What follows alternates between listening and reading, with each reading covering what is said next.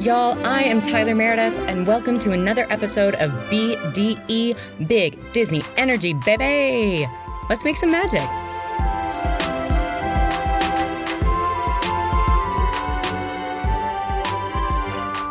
Y'all, thank you so much for joining me for another episode of BDE, Big Disney Energy. I am so sweaty with excitement to welcome my guest today. She is hands down one of the best actors in the city of Chicago. I would venture to say the country. I said what I said. I mean what I said. She is not only an ensemble member at Steppenwolf Theater Company. She was recently seen there in the young adults adaptation of I Am Not Your Perfect Mexican Daughter, in their main series production of Dance Nation, La Ruta, The Doppelganger, and The Rembrandt. She has premiered in a world premiere of Breach at Victory Gardens and in the critically acclaimed solo show The Way She Spoke by Isaac Gomez at Greenhouse Theater Center. She has so many incredible Chicago theater credits at Haven, Steep Theater, Goodman Theater, The Oracle. They won a Jeff. They were nominated for a Jeff for the best ensemble for Good Friday, and the Storefront Theater for John Chipotle. I could go on and on about how amazingly talented she is. She is also one of the funniest people I have ever met. And truly, when you see her on stage, you are absolutely transported into another world. And the fact that she has taken the time out of her day to chat with me, I was like, well, this is it. This is the highest point of my life, so I'm good. So, like, we'll retire.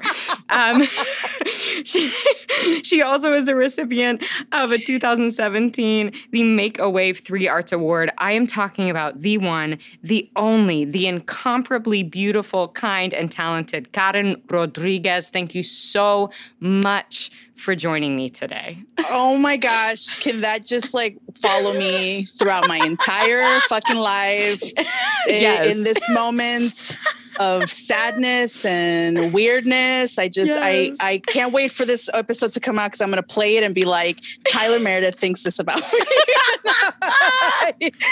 I'll record it. I'll send it to you. It's your alarm clock now. Every time you call me. Yeah. You better wake up, girl. You're the best. Wow. If I wasn't sweating, I certainly am now. That's very kind. You know, it's pretty much mutual feeling. We've talked about how, I want to talk about this for a second. I know we've already talked about this, but yeah, how it's a travesty. We haven't been able to work on the stage together. Yes. When we've been able to do auditions together. Yes. and been there for each other. The best fucking audition scene partner. Oh. Like, I've booked shows because of your ass. Oh, thank you so much. God. So I you know what? It's a mutual feeling, and we're manifesting it right now. It's we're gonna come together. Yeah, we are. I can't wait to just like slyly email like the intro of this episode to a few theaters. You know, just be like, well, you know, if you needed ideas, so like nothing's happening. I'm like, don't care. Just if you needed ideas, ask for what you need. Yes. Ask for what you need. Ask for what you want, and you shall receive. Oh, God. It would be such a dream come true. We're saying it now. We're saying it now. Chicago, let's go. Yes. It's just, I'm so excited you're here. I am so thrilled. It's been, truly like such a joy to get to see you in so many performances in Chicago. And then to get to be in the room as your audition reader, I would just want to faint. Like, I'd be like, I'm like, hi. Yeah, hi. I would be so nervous and so excited. And I was like, you better not fuck this up for her. Like, that's constantly my narrative. Like, I'm just like, don't fuck it up for her. Don't fuck it. So I'm so grateful. Working with you, even in any teeny tiny instance, makes me a better performer. So I'm just so grateful. I could go on and on.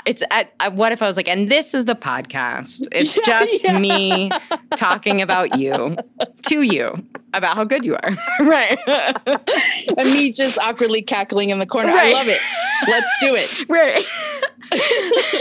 Well, we like to start off the pod by asking our guests the same 3 questions. 1, what is your relationship like to Disney? Oh, okay. This is a massive question for me because I feel like it's like I love it. I mean, it's massive, but it's also like a complicated relationship because a bitch is still waiting for a princess. You know what I'm saying? Like, yes. I'm like, and Elena, okay, I want to talk about this, Tyler. Like, Elena does not count. Thank you. Elena doesn't count. She speaks Spanish.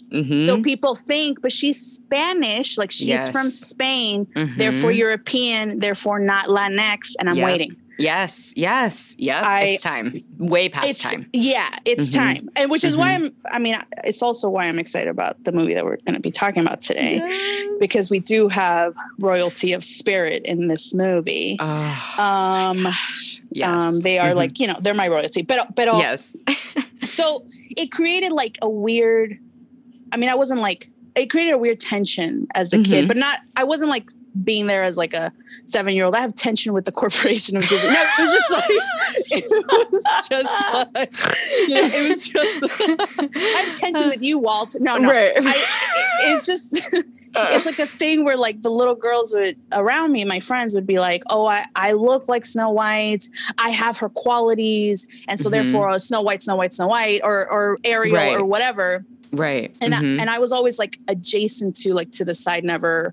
So it was, I think that definitely informed the way that I view Disney, where it's like, it is a very present thing. Like when I was meditating on this question and being like, oh damn, like, yeah, like the Toy Story movies, I grew up with Andy. I openly weep at those movies. Mulan, whenever I'm sad and wanting to feel epic and wanting to honor my family and like feel like connected to them and like try to be a good daughter, I'm like, Mulan's my girl. Like, and so it is a big presence, and also like something that I don't necessarily always own for myself until Coco, really. Yeah. Oh, that's beautiful. That's great. I think it's like, it really is a complicated relationship, but it's so amazing that we all somehow have a relationship to it. Like, yes. Yes. Yeah. It's like our Shakespeare almost, you know what I mean? Like that kind of universal story of like bravery, family, friendship, that ultimately anyone can relate to. They definitely serve as a touchstone for, I'm like I'm the only person of my family that lives in the US and and definitely like one of the very few that has moved out of my small town in Mexico. So it does remind me, it's like a touchstone of my childhood and simpler times, Yes. I don't want to grow up sometimes. I have like a Peter Pan complex sometimes. Same. Clearly. Yeah. I'm like, we're especially here, we're now. doing it. Yes, we're here, we're doing exactly. it. Yes. Oh my gosh. Yes, 100%. If you had to pick your top 3 Disney movies, and that could be Pixar, any Disney, Marvel, any entity, what would they be? Well, obviously Coco. I mean, yes. Right. Like given. Yeah. It's the Mulan I mentioned, and I mentioned the reasons why. And that is like, it is my main go-to. I always weep. Good. It's so good. And it's so good. I of course listen to like you and Helen's episode on it. It's like, it's epic. Go listen to it right now if you haven't. But like I plug. Thank you. But the part where she like cuts her hair, takes her father's armor, like puts her hairpin and takes the scroll. And I mean, like, it's literally life and death for her. And I also think that and you guys talked about it, where she's a warrior. Yeah. Yes. And so I just, no, go. Oh no, I was just going to say, she doesn't, I love that Helen was like, well, she's not a princess. Like, but you know, and she was like, no, she's a warrior. And like, yeah, that's a much cooler title. Like that would be the title I would want. Like, yeah. And the feeling of feeling epic, like I feel like I want to emulate her, pero and then when I watch a scary movie or when I feel like I need a good laugh, I love The Emperor's New Groove. Like you just can't. My God. I just fucking love that movie. It's full of like comic geniuses and it shows, you know. Yes, it does. It is. I just think it's so underrated. It's so good. Thank you. It is so fucking good. Yzma, yes. I'm sorry. You got Eartha Kitt to voice someone in a Disney film? Yes. What? Yes. And epically her. I mean, yes.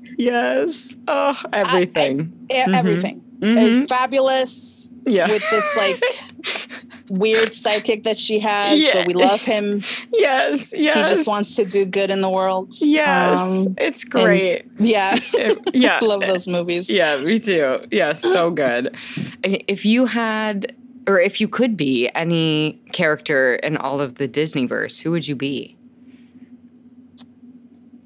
I'm going to be redundant. Like you see, like I'm a diehard fan for these movies. Yeah. I feel like I live in a healthy space between Yzma and Kronk. Like I do. and maybe I'm not answering the question correctly because it's not what I want to be necessarily. No. I know. I love this. This is perfect. Yeah, I love that. It's open to interpretation for sure. That's fucking great. The tension between my Capricorn rising and my Aquarius. No, sorry, my Capricorn sun and my Aquarius rising. And sure. Yeah. I'm definitely just like an Aries sun and a Virgo rising. So there's my gosh. Conflict. Yeah, there's a lot. Yeah, it's weird. Let's sit down and talk about this. Right, yes, right. I'm like, let's talk about this. Do you know your moon? Cancer. Oh. Yeah, it's really interesting. So a bitch is organized, she's gregarious, and also don't mess with her. Yes. That's kind of how it is. Yes. I love it. What is your moon? I'm like, welcome to our astrology podcast. What's your moon? It's Taurus. Oh, that's a great combination. Yes. We're the life of the party. I will cook for you. I will give you a blanket and let's watch Disney movies. Yes. Yeah. Oh, I love it. Oh, that's such a great answer. Oh my God. I mean, to be in a space between Kronk and Yzma at any moment is just a dream, honestly. Yes. Yeah, that's a dream. Fabulous, but a little spacey. You know what I'm saying? Yeah. Well, we already mentioned the film we're talking about today a couple of times. Yes. And Spoiler alert. I mean, right. I'm like, get it together, get involved, take the hints, y'all. No, I'm so excited you wanted to talk about this movie. It is so beautiful. And I would say hands down one of the best Pixar movies that came out, especially between Disney and Pixar. But we're talking about Coco from 2017, which seems like 10 years ago now. That's my emotion there. That's my sound. But no, I know. It feels like a lifetime ago. But you know what? Disclaimer, I'm going to try to do it justice because this is an epic film with so many nuggets. They really did it. They really did it right, y'all. They really did it right. It's I don't know. I hadn't seen it since last year, and I rewatched a couple times, and it still gets me every single time. It just is so familiar and so specific. And I will say, like, I think they did right by getting that.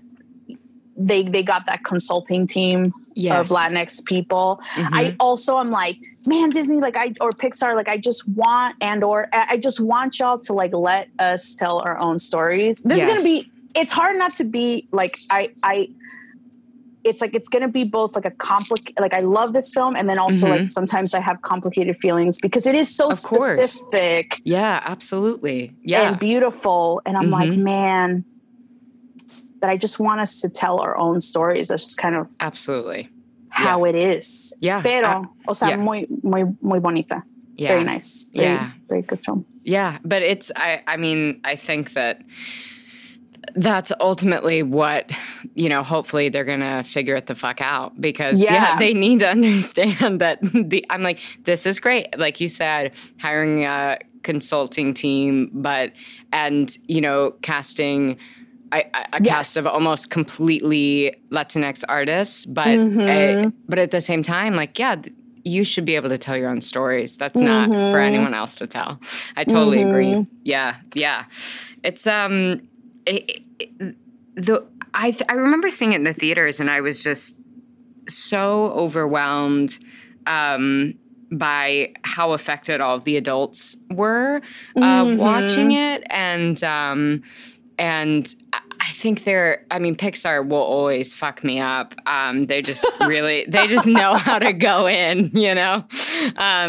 But there's something, especially, as an adult, and again, I absolutely can't speak to the Latinx perspective on this film, which I'm sure is vastly different, but it's so moving and so touching. And it honestly was, I was hopeful for, you know, that it would create interest and want of education regarding Dia de los Muertos. And it was just beautiful. And I especially rewatching it, I really enjoyed delving deeper and finding out different things about the voice actors and then also about the holiday that I didn't know. So yeah.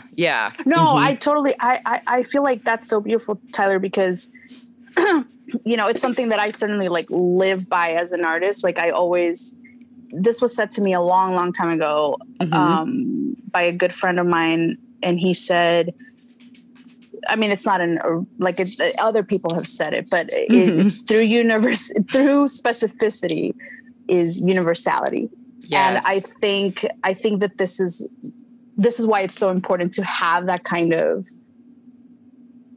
specificity of culture and of place. I mean, I really was watching this film with a much more curated eye this time, you know, and like really watching the background and like the animation and how, I mean, it's lush, this film. Yes. It's so lush. And I kept going back and being like, oh my gosh, and look at this detail and look at that detail. And all of the research that went into it, with the little town that they, you know, cause it's based on Santa Fe de la Laguna in the state of Michoacán. That, you know, they have those iconic, massive Dia de los Muertos altars in a way that like I didn't celebrate it like that. I'm not gonna front, okay? Right. I was I moved to this country when I was like 10, 11, and I remember, so I'm from the state of Tamaulipas, and I remember celebrating in school. Oh my gosh. And I would always volunteer to bring the tamales because everybody would be assigned like, okay, what are you going to bring for the altar? And it would be like a class project. And then we would set it up. We would set it up outside of the classrooms so that everybody walking by could be jealous of like first graders, you know, or whatever, like first grade B, like 1B, look how dope their altar is, motherfuckers, you know? And then you would bring like photographs too of like whoever like in your family had passed, but you're not supposed to eat the food. And yet I distinctly remember we would always eat the food. And so I would just bring the tamales like ready for this shit to be over so I could like eat them. I know it sounds terrible. No. Sign me up. Yes. That's amazing. That's amazing.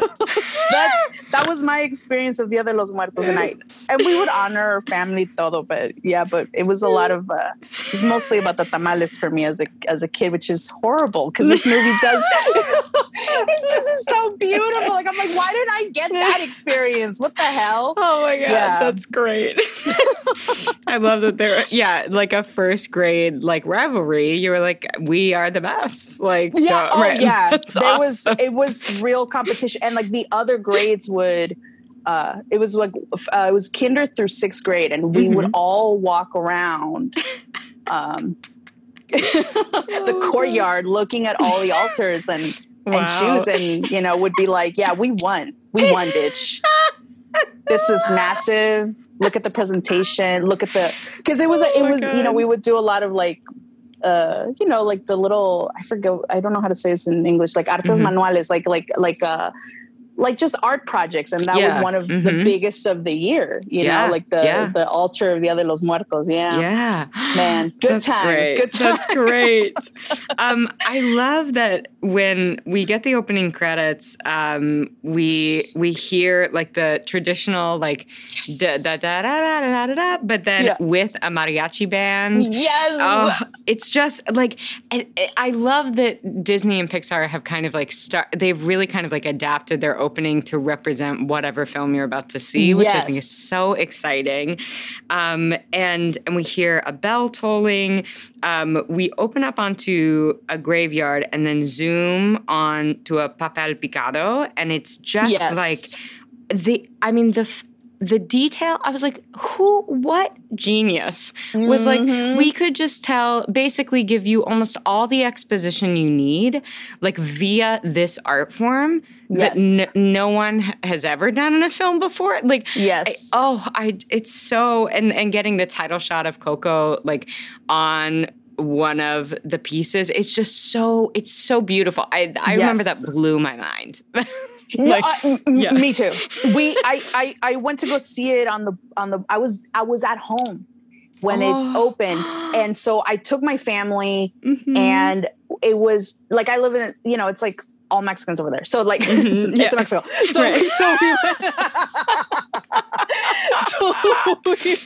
just so y'all know, right? Geography wise, so we were at the movie theater, and the swell of the mariachi music, everybody lost their minds, like it, and it's interesting, right? Because I do feel sometimes like I have a bird's eye view sometimes, right? Because I get to go to another country and live there as a different human being, and I remember just watching, I was like, man, the power of representation, because they literally, and they were already like doing gritos and shit. They were like, woo, like, and then when the papel picado thing happened, I mean, it was like, it's so visually stunning, and it still has, well, first of all, like Miguel's voice, the juxtaposition of this kind of like serious, having like the cemetery there with the abuela, and then you rise and then you hear his little voice, and you're like, our guy through the story is a kid. Yes. He's a little kid. Yeah, he was like 12. Yes, he's 12. And he's like, I'm cursed, bitch. And you're like, what? Like, and you're so, I mean, we were so in. And I just want to, I have to point out this part during that papel picado sequence where you're getting the story of Mama Imelda, right? You're getting the story of his great-great-grandmother. And then he says, and the mama, like, the husband leaves them to go play for the world, right? And he goes, and the mama, and there's this pivotal pause. And I remember thinking, oh, she was heartbroken, or like, I just went into like typical, the way that we tell a lot of like women who are left, and like what happened, they're heartbroken and they struggle, whatever. And it's immediately like, and she had no fucking time to cry over this guy, and she slams the door, and she's like, and she got into her entrepreneurship business of shoes. The fuck? I mean, and we all clapped. All of us just clapped like, yes, here's a fucking chingona. Get it, girl. Like, for your daughter. I mean, come on. It's amazing. Just in the first 2 minutes. Yes. Yeah. Yeah. Yes, I loved that. And I love that since he was a musician, she banishes music. Like, what a powerful, like, matriarch of this family. Yes. I love that that's established. That, oh, God. Yeah. She just didn't have time for that shit. It was awesome. It was awesome. And now, I mean, this has become like this super successful family business, which is so great. And Miguel says that, music, it tore the family apart, but shoes held them together. There are so many good quotes and lines. The dialogue is so well written. Yes. It's so beautiful. And we find out that, yes, this was Miguel's great-great-grandmother, Imelda. And we zoom out to reveal the ofrenda and see where kind of she is in position. I love that her photo, is at the top, and we get to see the rest of his family, and it kind of like connects everything. They're so cute. Yeah. Aren't they so funny looking? I just love them. They're so cute. They're like so cute with her cheeks. Yes. They're so specific to their. I'm skipping a lot here, but they're so specific great to their personalities. Yes. It's so cute. They are. Yes. Oh, and Imelda's. I mean, I'm the baddest, baddest bitch. She's amazing. In town, girl. Yes. In town, like. If I could, we'll get there. We'll get there. I've just. I know. I already want to. No, hold on. No, it's she is fashion icon, beauty icon, bad bitch icon, forever. Literally, forever. Hey, can I just say, like, I love the little line that Miguel has where he's like, they could have made candy, or they could have made like glittery underwear, but we had to make shoes. And I was sitting there like, okay, Miguel, I love you, but I would be so excited if my family I know made shoes. Yes, later in the movie when they showed the different shoes that like each family member was like known for making, I was like, did you see those wingtips? Like, they're fucking gorgeous. Thank you. I was like, you're saving me so much money. Yes. I'm like, fuck fry boots. Like, I want some of that. Like, are you kidding me? Like, I'm glad you thought that too, because I know. I was like, excuse me, this is a dream. But it's because, 12 years old. They don't know. They don't know yet. They don't know. God bless. God bless. Right. God bless. Oh my gosh.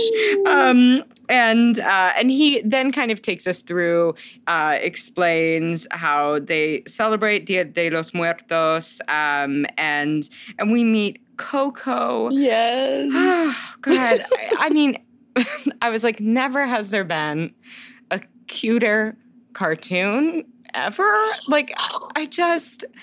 Her hands, her little raisin face that she has. Like, I mean, it's so like we all know that grandparent, we all know she's so with her little mouth kind of like down at the corners and her little closed eyes. Yes. I no. It's enough to, she's so beautiful, and it's enough to make you weep. Like, you just want to hug her already, Yes. Absolutely. And her braids. Oh gosh. Yes, I know. I love her. Sweet. And she can't remember who Miguel is. But we get this great montage of him explaining how close they are. And I love, he's like, see, my mole is over here, or my dimple's over here. Now it's over here. Now it's over here. He's like, I used to run like this, and now I run like this. I was like, that's just so 12, like just like bragging on yourself. I was like, what are you poor doing? Grandparents who like have to put up with it, Exactly. They let you have your joy. So sweet. Yes. And then we meet her daughter, Abuelita, who is voiced by Renee Victor, who was Lupita on Weeds. I'm such a fan of hers. Oh my gosh, I had no idea. So, okay, you're going to teach me about these voice actors, because the only one of my heart, and we'll get to him, is Gael Garcia Bernal. Oof! Yep. We'll get, it's impure over here. It's impure. Yes. No. I mean, how could it not be? Like, I know, it's And he's so good. Okay, but I'm getting ahead of. But yeah, oh my gosh, I had no idea that she's amazing. Oh my gosh, she also voiced a character. I'm not a video gamer. I do not pretend to be a video gamer. But it was she voiced a really big character for Skyrim, which I have heard of, and I know it's probably cool. But again, I could tell you nothing about it. But so she's a big voiceover actor too. But she was fucking awesome on Weeds. She was so good. Yeah. I can't believe that. Oh my God. Wow, that's amazing. And she's so great. And she, Miguel explains that she runs her house just like Mama Imelda did. Mm-hmm. And so there's no music ever. And Miguel, I mean, he isn't like the rest of his family. And I love that he recognizes that in himself. I think his entire character arc, I think, is so interesting about being a dreamer and, feeling like you don't belong. It's fascinating.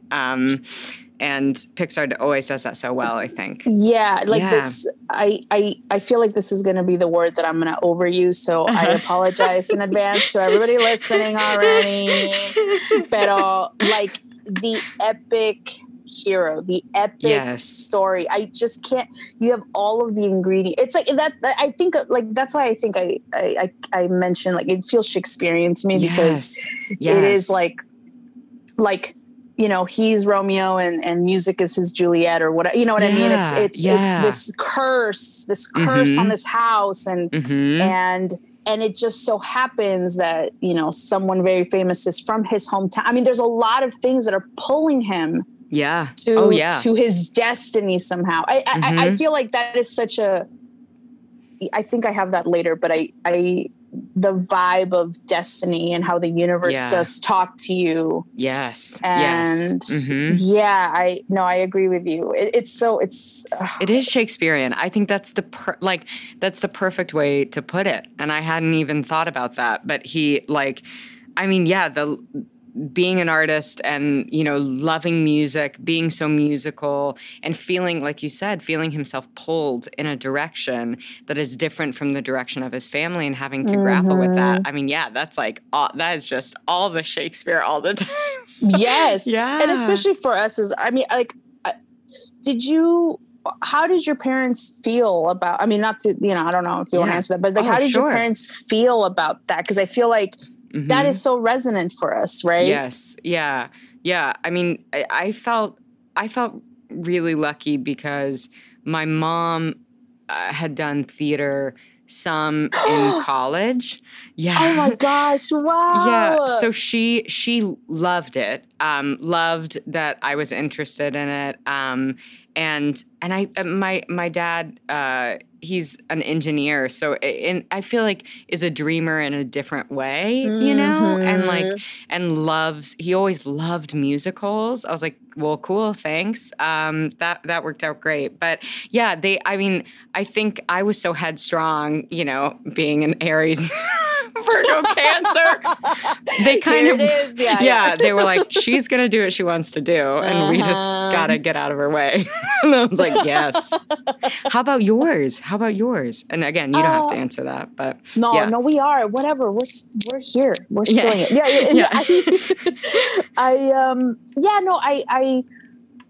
I feel like the way that this theme of the play, I'm already here, of the movie, of the movie, is that is resonant to me is the idea that his family just doesn't get it. It's like they don't.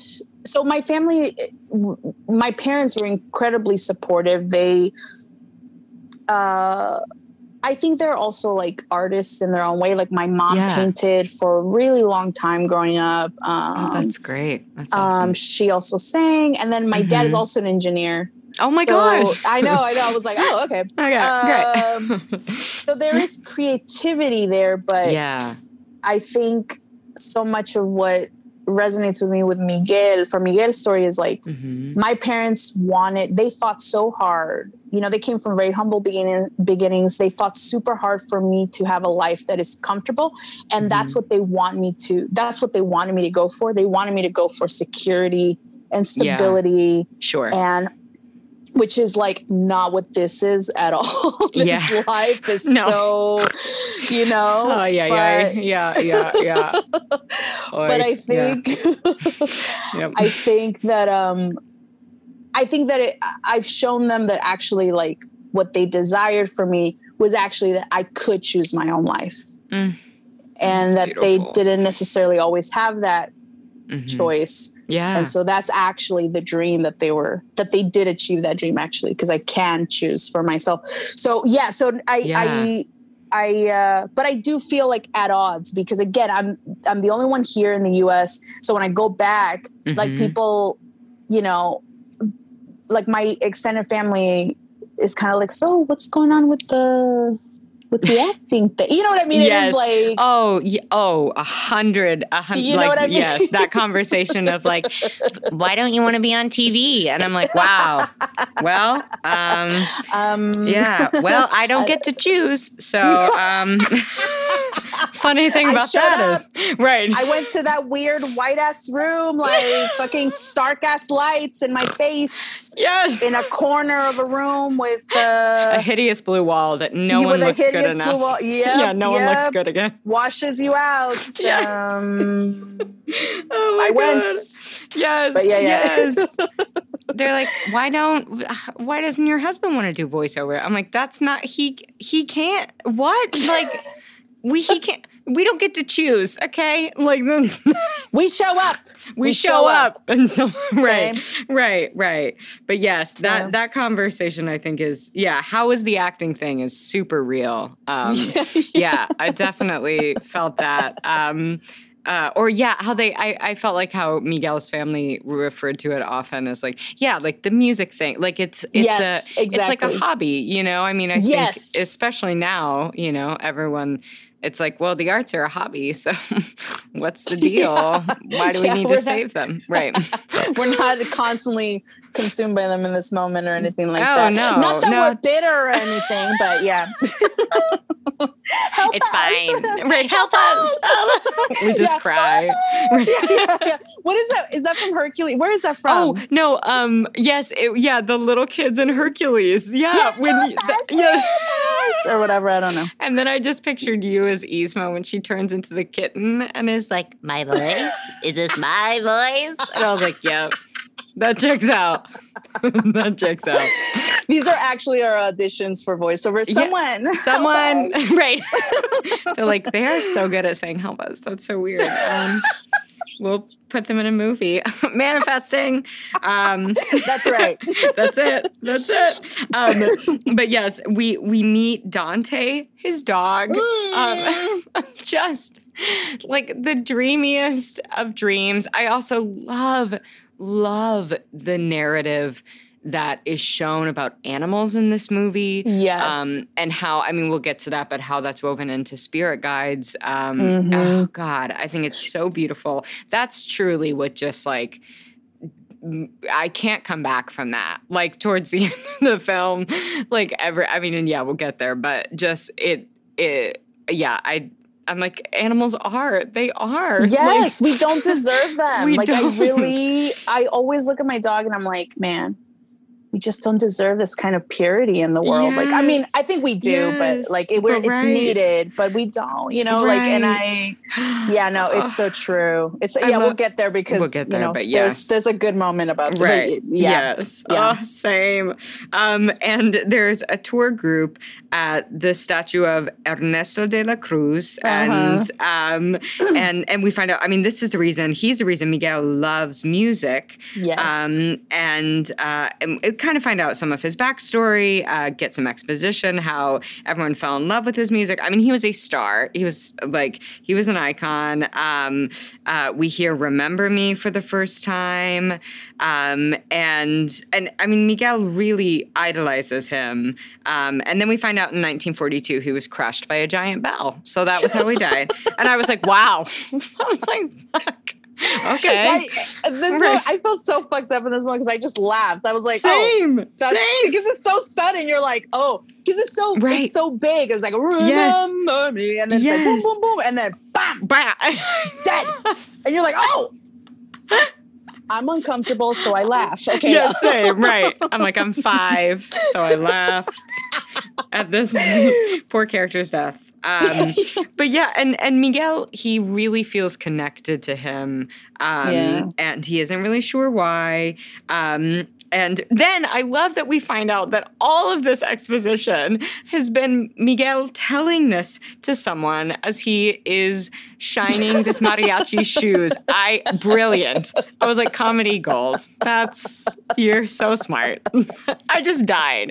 And like, it was so sweet. And this guy's just staring at him like, all right, dude, I don't know just go for it, man. Like, I don't know what you want me to do with all of this. He's so tortured. He's 12, you know? It's so sad. Such a musician, such an artist. Yeah. And he's like, listen, you should sign up for this competition later today. And he hands him his guitar, and right as that happens, Abuelita shows up and she hits him in the face with the shoe. And this, I mean, just... Okay. Yep. Iconic. Here we go. This is let's take a moment of silence for the iconic, the feared chancla. You know what I mean? Like, it's classic. And this is what I call like the chancla sequence, because then she does it again. Yes. As they're walking down the street to Dante, poor dog. He's like, God. Me too? Fuck, you know? And then throws it and then is like, go get my shoe. You know? Yeah, I was like, the bits in this movie are so good. And it's especially so with Abuelita and Imelda later. I love how that like carries through the lineage. Like, oh my God, it's so good. It's so good. Yeah, and it's brilliant. She's brilliant. And then we cut to their family business. And everyone is on Miguel's case. Everyone is the fucking cousins. Shut up. Who's talking to you? Oh my God. And the little girl cousin who's like, she's like, well, you have to have talent. To be like talent show. I was like, get out of here. Leave no one's talking to you. Right. Rosa, or whatever her name is. You know what I mean? Right. Get out of here. Yes. And no one's listening to him. And he's like, but there's this competition. Like, I would really like to go. And his Abuelita is like, no, just take the marigolds and like, we're leaving. We're out. We're leaving. I also was really excited to learn the significance of marigolds. I didn't know what they were. And so that was really cool to learn that, and kind of about them representing the fragility of life, and like the bright colors as well. Like, that was something I learned too about how that would guide the spirits. Like it's a light. Yeah. I just thought that was so beautiful. And then we cut to their house, and Abuelita is explaining Dia de los Muertos and how the photos have to be up so that the spirits can come and cross over, and how they put out the food and the things that they loved, and it really brings the family together.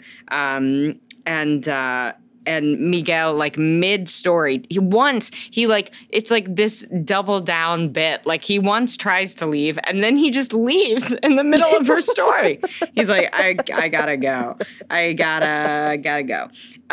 He has a couple moments like that. He's so, it's classic, like, comedy bit kind of thing. Yep. It's so good. It's so good. And Dante finds Miguel in his secret place, like where all of his his music is. Fire hazard. I was like, oh my God, Miguel. Right. Dude, this is a shrine to Ernesto de la Cruz. Yes, it is. But, you know, we can't help but stand because he's a self-taught king. Self-taught king. Oh, my gosh. Yeah, like him putting on this VHS of De La Cruz and playing along, and like us realizing that he taught himself how to play guitar this well. I mean, I could only dream. That's amazing. And shout out to like the filmmakers, because there's so many elements of the golden age of cinema in Mexico in this film. And, you know, like a very well-known fact, I think, about Ernesto de la Cruz is that he's based on Pedro Infante and Jorge Negrete, who were massive movie stars and massive singers. And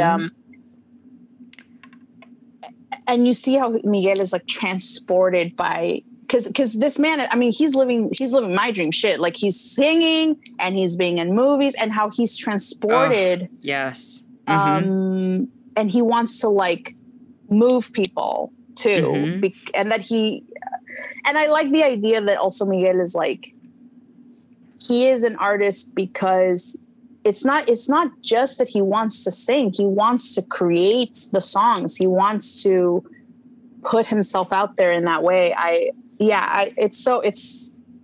mean, we've all had that kind of person on TV or whatever, that you're like, they're just it. Yes. Oh, yes. Yeah.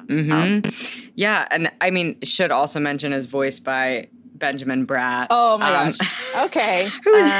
Hi. Yeah. Right.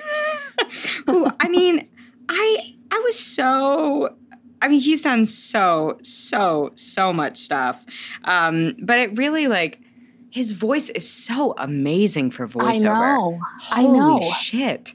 Yeah, he's great. I mean, I feel like for me it was Miss Congeniality. Like that's where I remember him the most from. Yes. You know? And so to see him do this is, I was super, I mean, maybe I shouldn't be, but I was super shocked to know that it was him. I was like, wow, this is transformative as fuck. I mean, it was, he's amazing. Absolutely. Yeah. He really is.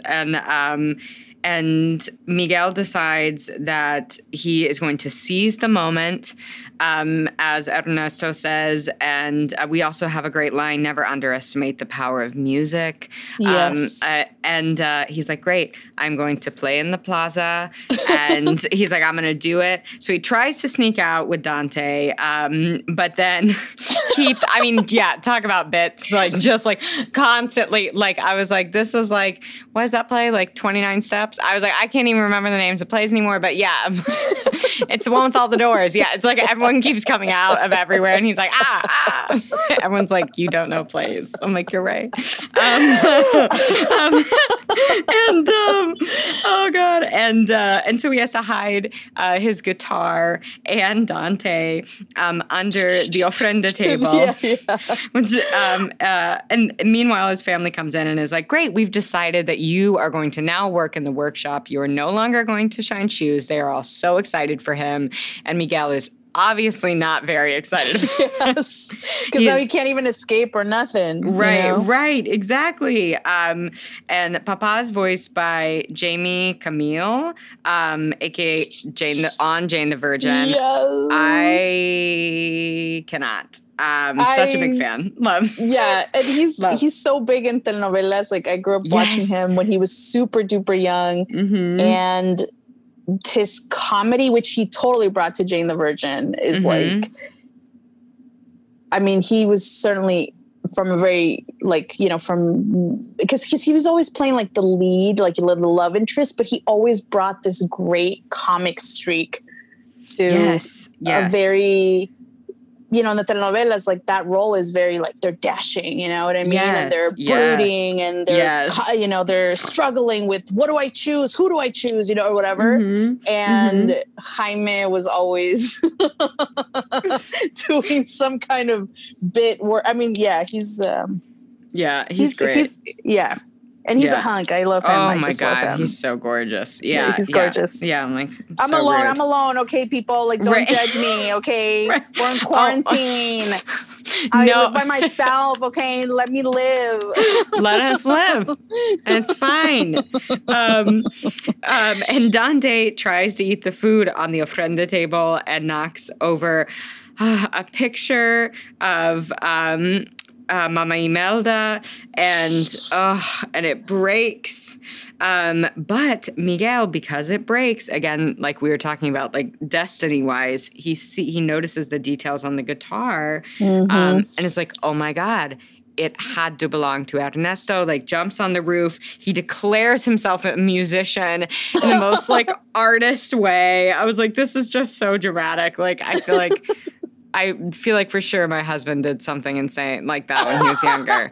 You know, he's like, I am an artist. And they're like, we don't care. Hear me roar. Yeah, right. Yeah. They're like, we do not care at all.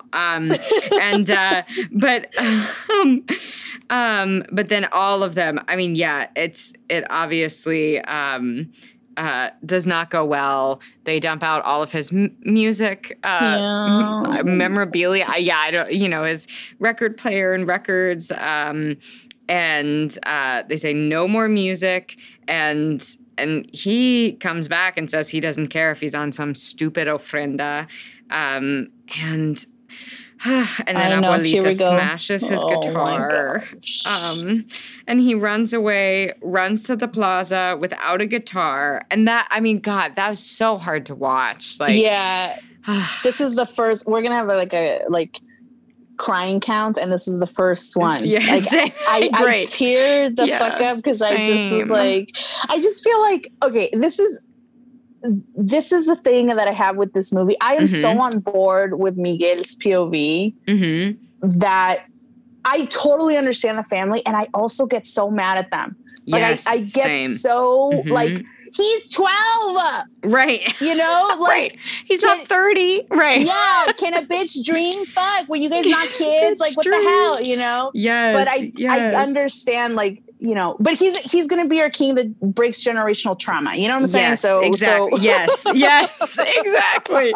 Exactly. He is the future we were dreaming of. But I do get frustrated because it's so mean. Like, I'm like, you could just so mean. Oh. Yeah, but again, I understand like there's a thing about Abuela wanting to honor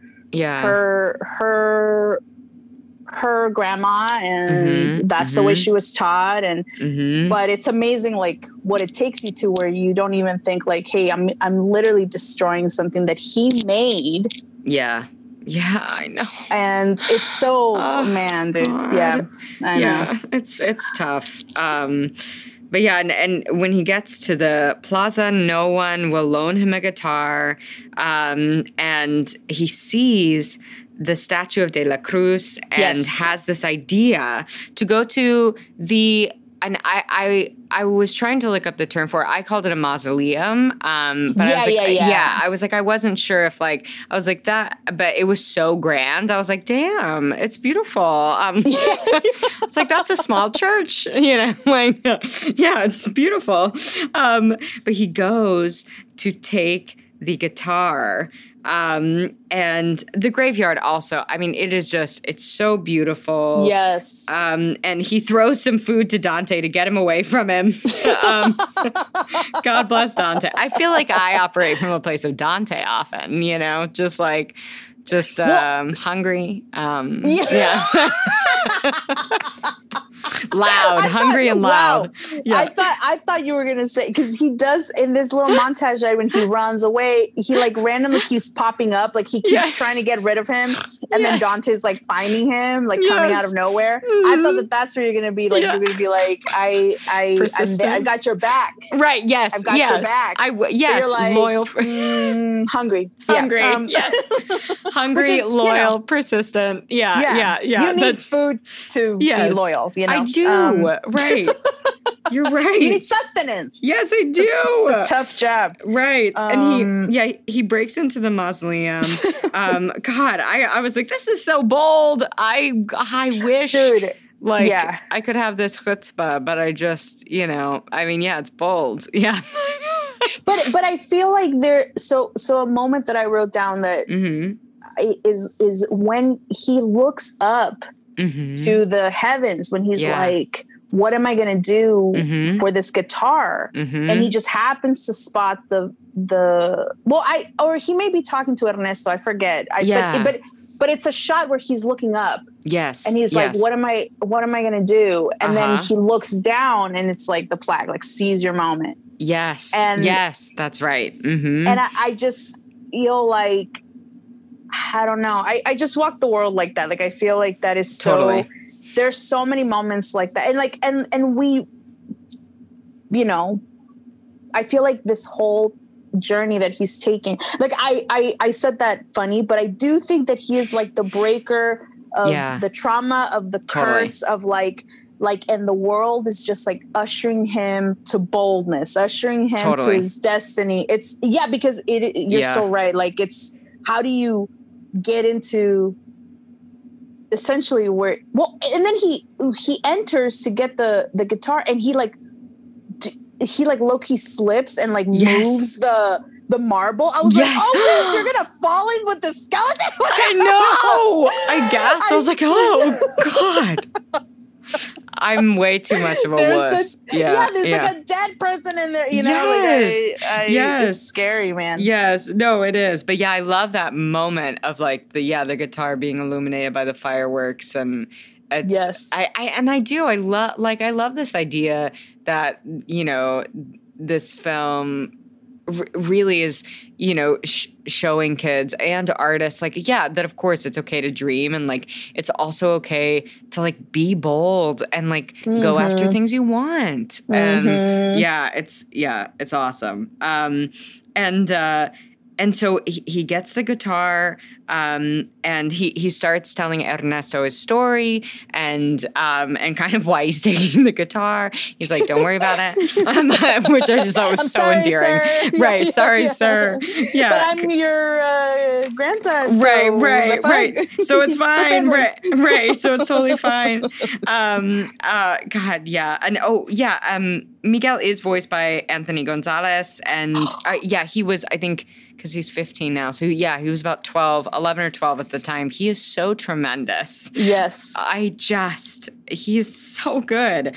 And so free. I was like, you just like don't censor your choices. You're so brave, and I love it. And so now people have like noticed. They notice the guitar is gone, and when he does strum the guitar, yes, we gotta talk about yes, oh my God, beautiful. Having the marigold petals like ignite. So it's like we know something's happened, but we have maybe like it just seems magical, but we don't know. We have no idea what it is. We think that it's like, oh shit, he's fulfilling his destiny. Yes, like, exactly. He's meeting his, like, it is his great grandfather or great grandfather, and like him touching the guitar. That's it. Like, there's a connection of family, and now he's gonna go kill it at the talent show. Yes. Let's go. Right. It's like they created that moment in such like a subtle and specific way, so that we obviously, I mean, I love that. So then we have I had no fucking idea what was going to happen. Yeah. Like, it's so good. And so people now are like, oh my God, the guitar is stolen. They come into the mausoleum, and this guy walks right through him. What?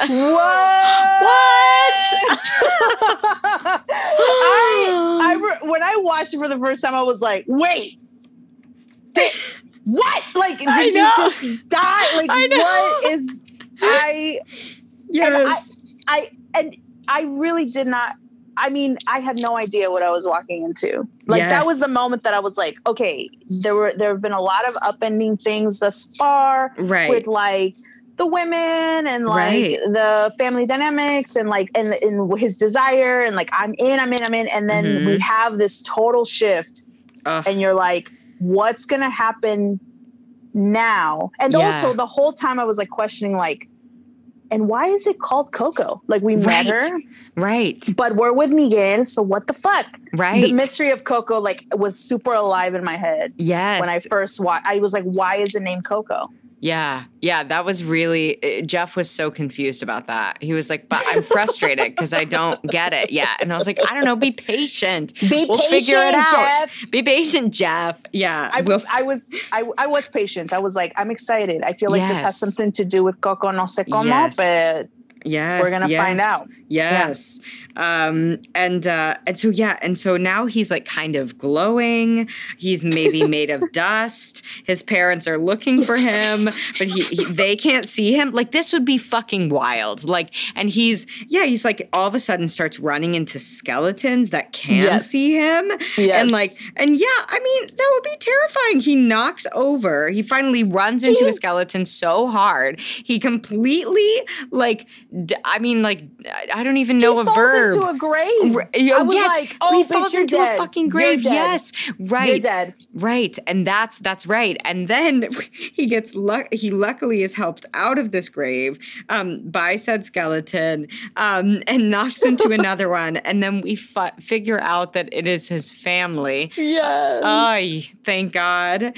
Yes, and it is Rosita, Julio, and Victoria. And they, oh my God, like you said earlier, the way they are animated, it's so specific. Yes. Oh, and it does. I love Julio. I know. Oh, it's just perfect. It's perfect. It's so cute. It and really then the twins. Is. Wonderful. So good. They're so cute. Mm-hmm. And we all have that Tia Victoria. We all have the poop smelling aunt. You know what I'm saying?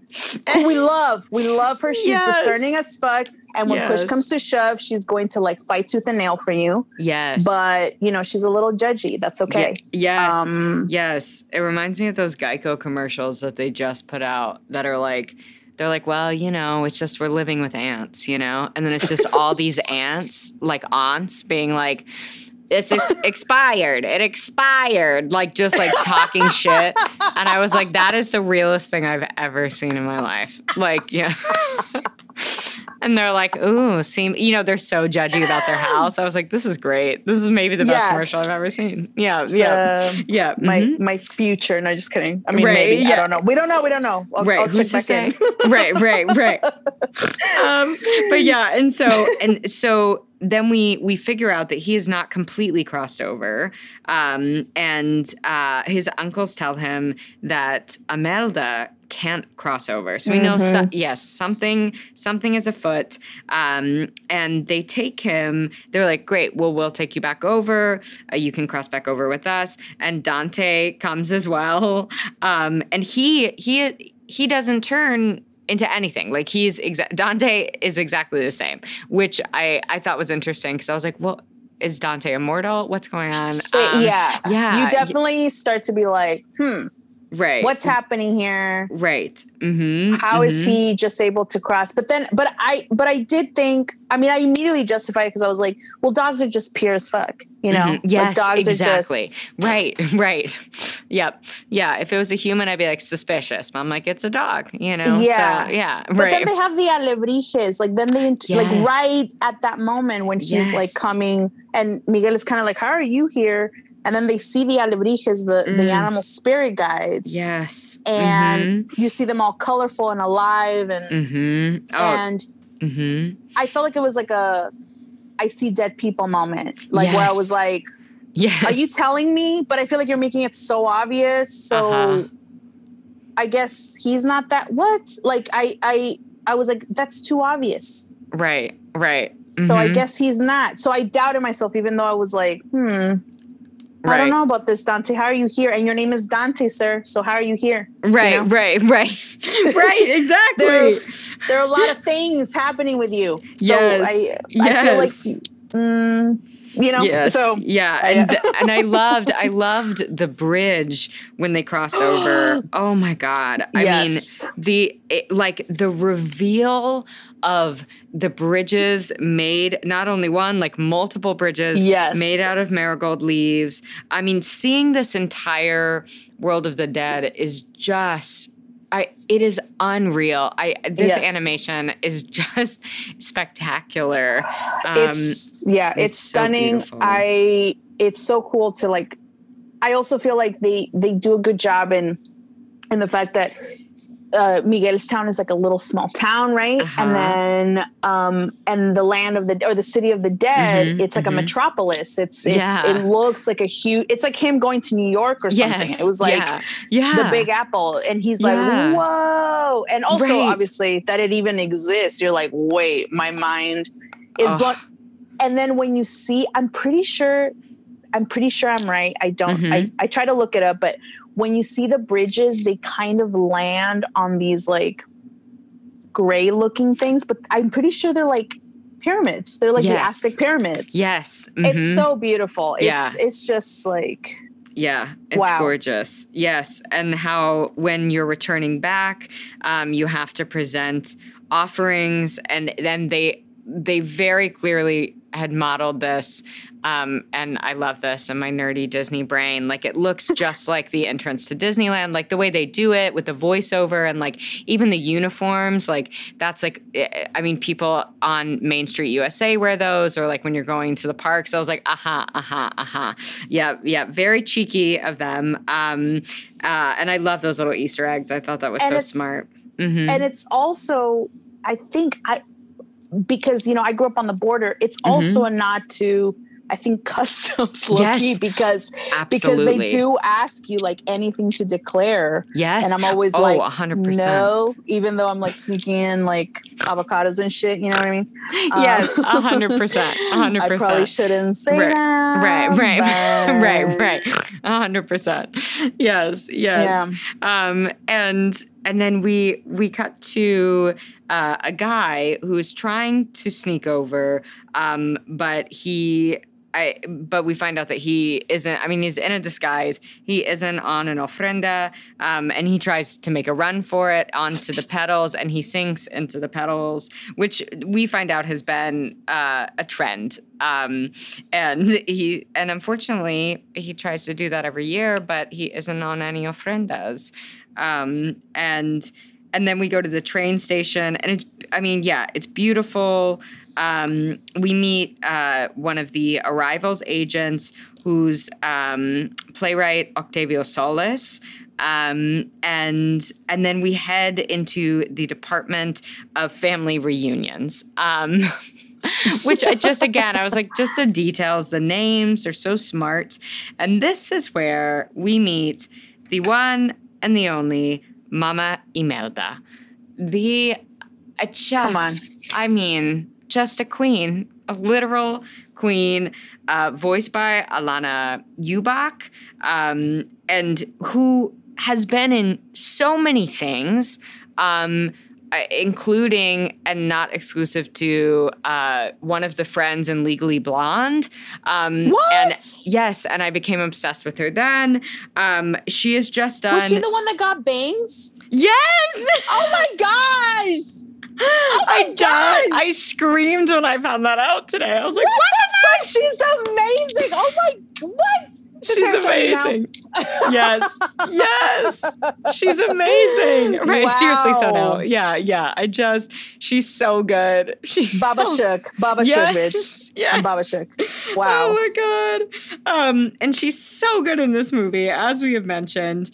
And she's really pissed because she can't cross over, smashes the computer with her shoe. And she knows something's up. Like, when she sees Miguel, she's like, okay, great. This has something to do with you. Like, something is off. Something is weird. Yeah. And I do love how all of the women in the City of the Dead, all of their dresses are fitted to their spinal column. And I was like, who would have thought? I never would have thought. Like, I just love that it's like, it makes them look like beautiful and curvy. And I was like, I just love that your waist is your spinal column. I don't know why. I just thought that was brilliant. No, this whole movie makes me look forward to, like, I'm like, there's fashion in the land of the dead. They look amazing. I mean, they look amazing. They look amazing. What's happening? Right. Like, yes. I'm not looking forward to dying, but I mean, shit, right. If that's what it looks like. Okay. Yeah, right. Okay. Exactly. Life is not over. Yeah. No. And we meet one of, they're chatting with one of the officers in the Office of Family Reunions. And we find out that she can't cross over because Miguel has the photo.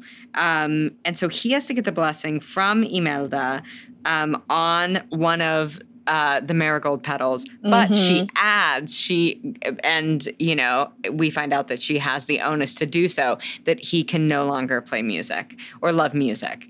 And Miguel's not into that. He's not he's not about it. And he's about to go back, but then this is one of his moments. This is one of his bid moments. Right.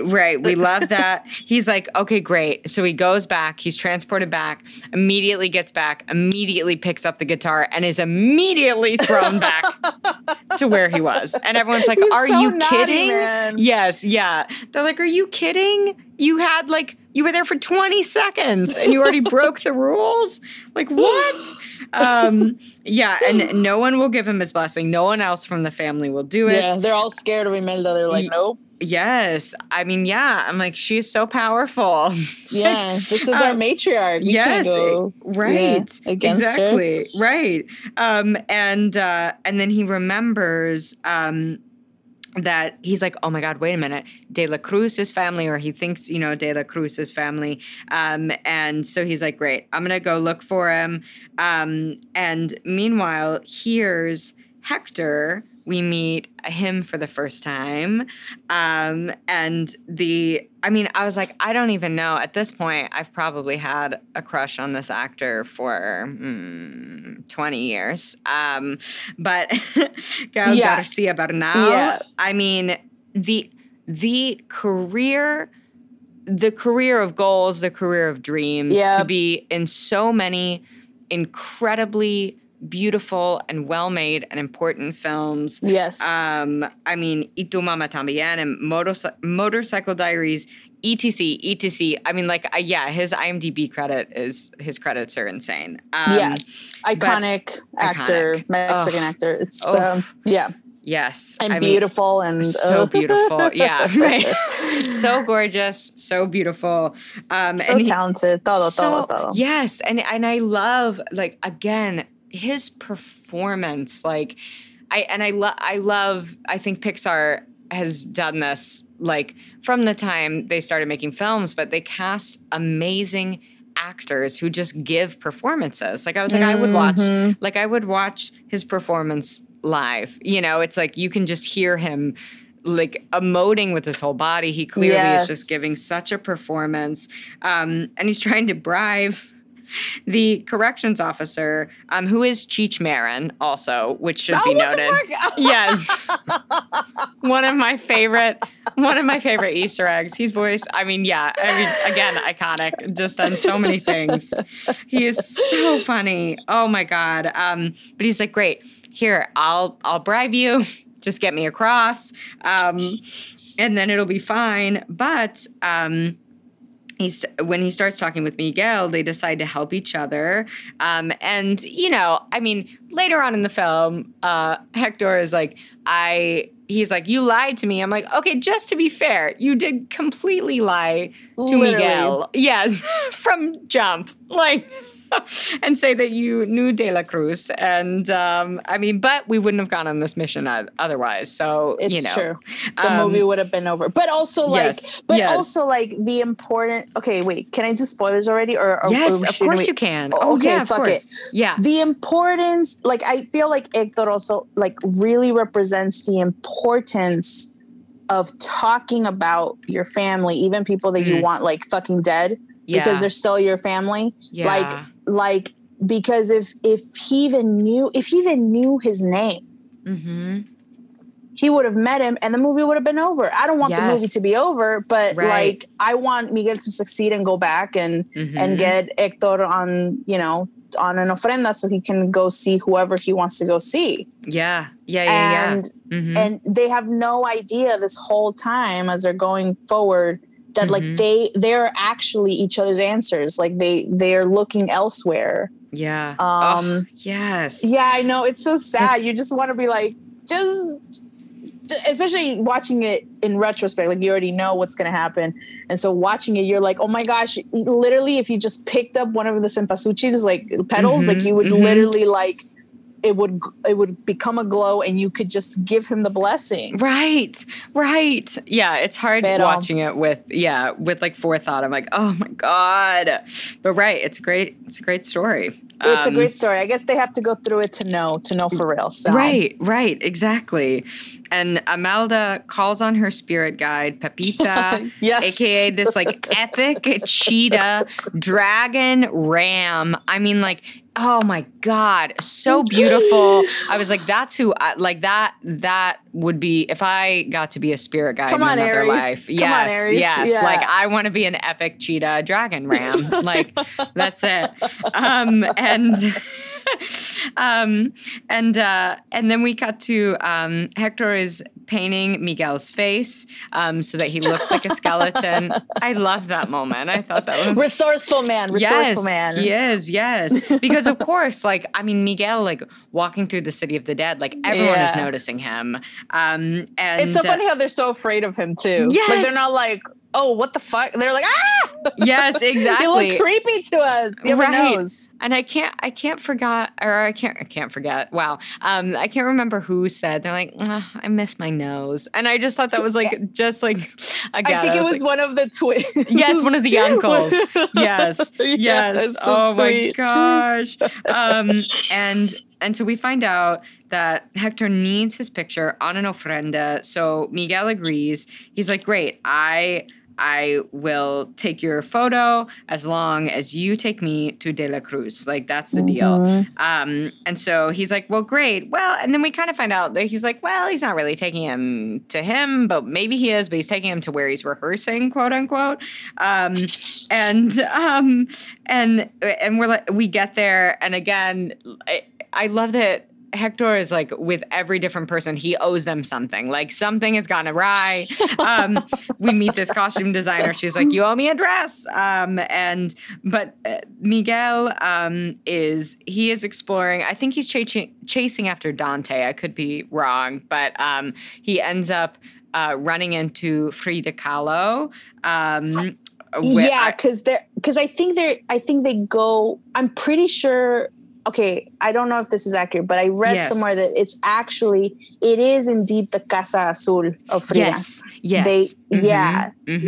So they go to like where the Fridas are rehearsing, but it is actually her house. And that's why you see Diego painting the nude model. And I was like, fucking Diego, even after death, he's like, right. He's still up to his old tricks. Exactly. Whatever, Diego. Right. Whatever. I love that. I was like, that's such an adult joke. Like, obviously, you know, I was like, I love, but like that level of detail is just, it's so smart. Yeah. It's so smart. And so, we meet Frida and I love that she shows him what she's planning for the opening.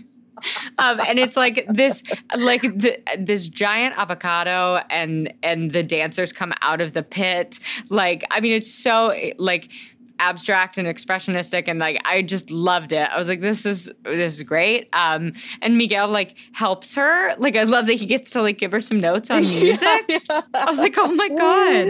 Yeah, it's great. I love how pivotal she kind of becomes and like she does she keeps popping in and out. And helping him. It's so cool that the maid Frida not just like a passing character, but right. You know, someone who moves the story forward a little bit. Yeah. Right. And through her, we find out that Ernesto doesn't rehearse. And is just at this big party. Excuse me, I guess. What right. The fuck? Good for you, sir. Right. Must be nice. Yeah.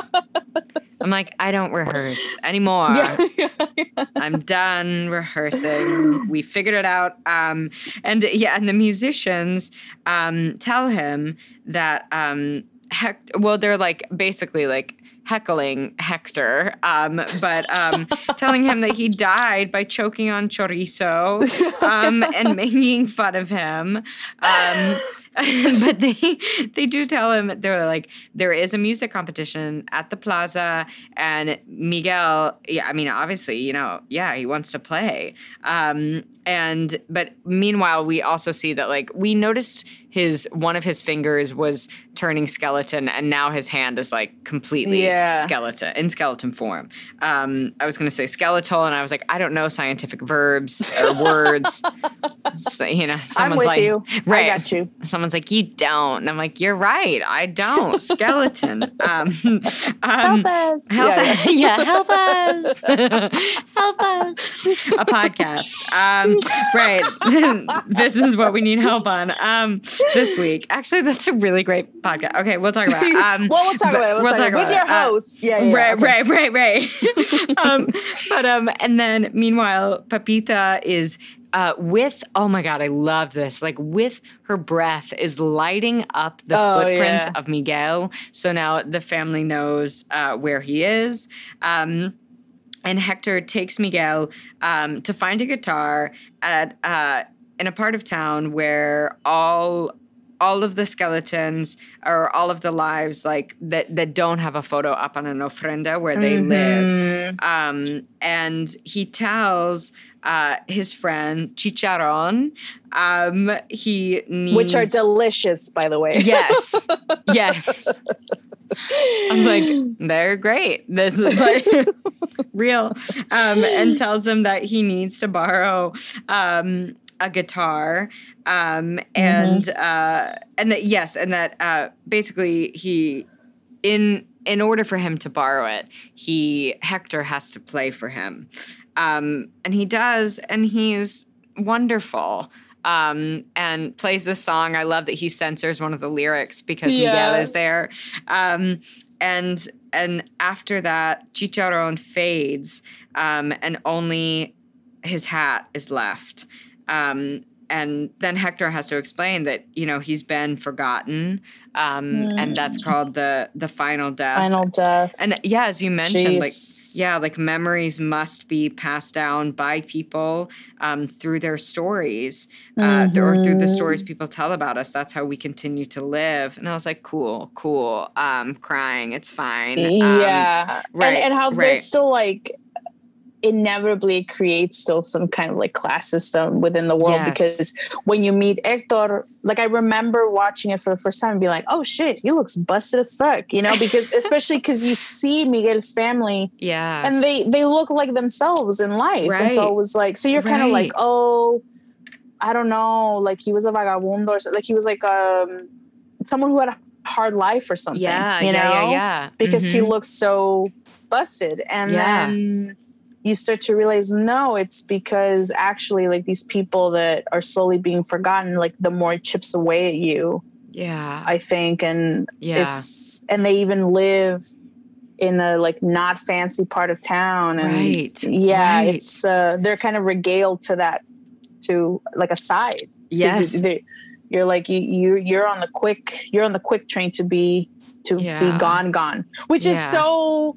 Like, I think I forget who says, there's a line where, I think it's in that scene where Hector says something like, it happens to all of us eventually. And you're like, oh my God. Like the idea of legacy, that like. Yeah. I went to a small spiral about that. Yeah. I was like, cool. Okay. Eventually you will be forgotten. Oh man, real. It's fine. Help us. We're doing great. Help us. Help us. I love that you knew exactly what that was from. Like you said 2 words, and we're like, wait, Hercules, right? I was like, Hercules. Wow. Yes. I was like, that's incredible. But see, this is where it surprised me. You're like, what's your relationship with Disney? Casual. No, it's in my brain. It's in there. But they're riding on Miguel and Hector are riding on this trolley through the city of the dead, and it's like, again, I'm just a sucker for beautiful animation, and I believe that no one does that better than Pixar. And it's true. It's just stunning. It's so beautiful and so creative and so vibrant. And then we casually find out that Hector played with Ernesto. Dude. Oh, whoa. Just like, and I was like, excuse me? And I love that they dropped that in there as just like really like late in the film exposition, just like really off the cuff. And you're like, I'm so sorry, what? Like, and then they take us right to the, like, essentially battle of the bands that is happening. One of my favorite scenes. It's so good. So good. Oh my god. Oh my god. I love the like emo, like goth kid. Like Skrillex or some shit. Like Skrillex. And has like one earring and then like has like a keyboard. He's just like really upset to be there. Oh, it was so good. It was so good. I was like, know your crowd. You didn't do your research. What happened? Right. Exactly. Yeah, it's rough. It's so rough. Sweet. It's so cool though. It's so sweet. And we all know, like, did you ever do a talent show? Yes. Yeah. Yeah. Dude, like, that shit, because you can, especially competition, like you want that money or you want the certificate to Chili's or whatever the fuck they were giving you. And oh my God. I was like, I think it was Applebee's. That was so, wow. That was spot the fuck on. Spot on. And it's only for you. It's not even for another person. No, I'm they're so like, not mad about it. $10. Right. No one's mad. No one's like, mad. Appetizer. Right. It's cool. Excuse me. Right. Mm-hmm, mm-hmm. But yeah, seeing him get all, I mean, I would be sweating. I was sweating with him. Yes, and the band before him is amazing. It's amazing. They're like the clear winners. You're like, fuck. Right. They're like a 12-piece band. I was like, God damn, okay. I'm here with my cheap ass makeup and this guitar from a man I just saw die for the final time. Right, like, exactly. It's a lot. Right, and Dante. Right, yeah. Mm-hmm. And, Hector. What the fuck are you doing, Dante and Hector? What's happening? Okay. What's happening? Yeah, and I love that he decides to play Un Poco Loco. Such a great song. And I love that, like, before they go on, Hector is like warming him up. He's like, you know, like just helping him get like loose, you know. It's great. Actor exercises. Right, exactly. You know, right. I was like, oh, of course I like this. Yeah, I love this bit. Mm-hmm. And I love this little nugget that happens that, again, it's like for like, you know, watching it in retrospect, like knowing what's going to happen, where he wants to sing Remember Me. And Hector's like, no. Yeah. And you can tell he's like protective of that song. Like it's like a triggering song to him. Yeah. But then he says, no, everyone's doing it. And then you see that everyone actually is doing it. He's like, you see? But it is about him being protective of this song and not wanting to go down that path. But and I love just the way that they the way that they present little nuggets that like ultimately are so important, but they do it. Oh God, they just like, they're just so smart in their storytelling that, because every time I'd be like, oh, and then I'm like, oh, I guess not. Like they just, I'm like, I just so willingly am on this journey. Like they do such a great job. And yes, and so then when Miguel gets on stage, he freezes, but then he crushes it. I mean, come on. The dream. That would just be the dream. Come on. And then, no, I'm sorry. No. Otra vez. No, I just get love excited. It. No, I love it. Yes. And Hector comes out. He starts dancing with him and singing with him. And Dante being a little enabler. Yes. Like he's a little enabler throughout the film where he's like, okay, you guys go together. You know what I mean? Like he pulls Hector in and is like, all right, this is going to be magic. But you think he's just being like dumb, you know, or like just a hyper dog, but no. He's smart. He knows. Yes. He knows what's up. It's so sweet. It's so sweet. And his family and Pepita shows up, and Miguel sees them. And it's like, well, fuck. I mean, like shit is going to happen. He's got to get out of there. Meanwhile, backstage, Hector and Miguel, I mean, they get into a big fight because, you know, I mean, Hector finds out that Miguel did have other family aside from De La Cruz here. And again, I say, I mean, he accuses Miguel of lying, which he did. Also, Hector, I mean, you both lied. Oh, Sam. Right. I don't want to be the one, but I'm just saying. Right. And so he takes off. Miguel takes off.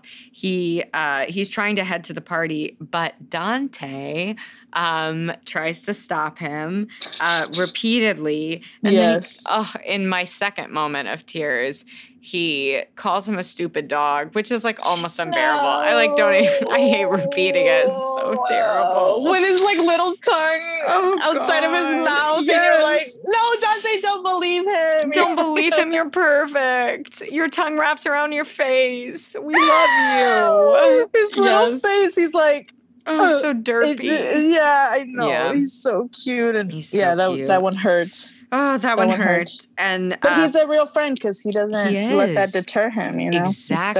Exactly. Yes. And Pepita catches up with him, but he keeps running and then tells... He ended up riding her? What the fuck? Oh, wow. My gosh. Right? Oh, goals. Like that this... She's like, epic. Stop right there. Yeah, no, right. Yeah. So epic. Yes. And he keeps running, but he ends up telling Imelda that this conversation between them I thought was so beautiful. Yes. And her like really hearing him and what he has to say and how he feels that she is taking away the only thing that makes him happy. Mm-hmm. And then she sings. I know. It's just like the tiniest flavor of her. I mean, her voice is like, yes, wow. It is like otherworldly. It's not of this world. Yeah. It's chilling. And that her song is like La Llorona, which is like such an epic fucking song. And he just stops dead in his tracks. Yeah. Yeah. He's never seen a family member do that, like ever show any kind of musical quality. Right. Because I think this is also a journey of like feeling so, I mean, he says it, but like you really understand, like, man, you really are like, where do I come from? Right. Like, where does this come from? Like, if I'm from this family, how am I so like left out of it? How do they not get me so intensely? Like, I just don't understand where does this fiery need come from? Right. And it's beautiful, and also like, you know, I feel like I'm in between these two characters as far as like perspective and age, and it's a beautiful and like resonant and frustrating conversation where this is another moment where I it's like I was saying about like the frustration that I get because you understand where Imelda's coming from. And at the same time, I'm like, but if you understand how amazing it felt for you, why would you rob him of that? But, you know, it's just, but that's on me, right? That's my own projection of like, why can't he just have this? Like, right. Yeah. I just want him to win. I know. I want him to win so badly.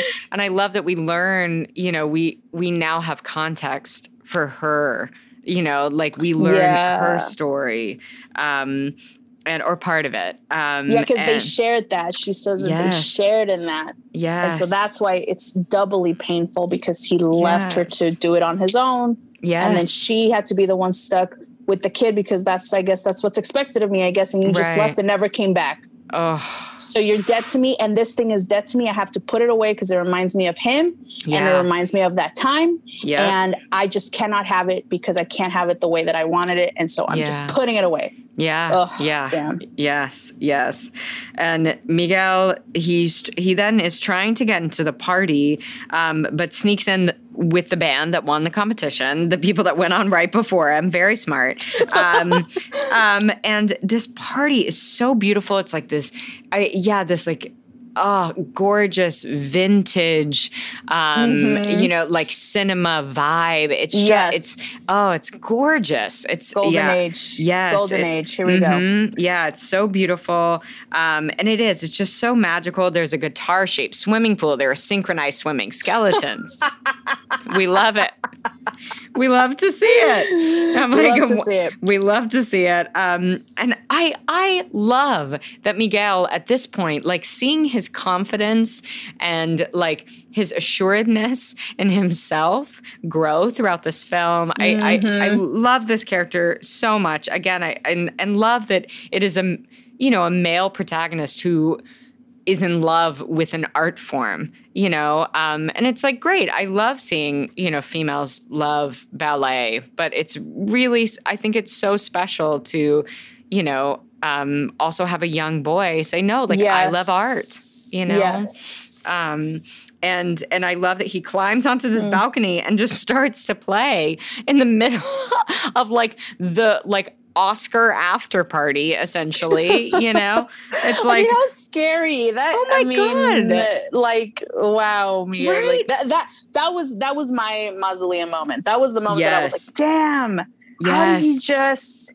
But the need. I mean, the need, man. The need is so strong for him. The stakes are so high that he's like, I gotta get the attention, and like, what better way to show him than like, I am you, you are me. Like, look at, like, I'm you. Oh, yes. Oh, man. And like gets everyone's attention, gets De La Cruz's attention, and then falls right into the pool. Again, another great physical bit. They're so smart because he's just goofy enough as a protagonist, Yes. Like it's just, it's so good. And De La Cruz saves him and just jumps into the water. Jumped in there. Oh my God. I was like, sir, it's a pool. Like, it's not like he fainted. Like, I know. He just fell in. Right. He was like, excuse me. And like swan dives. I was like, what? So dramatic. I hate him. It's like, I already hate him. I'm like, what? No.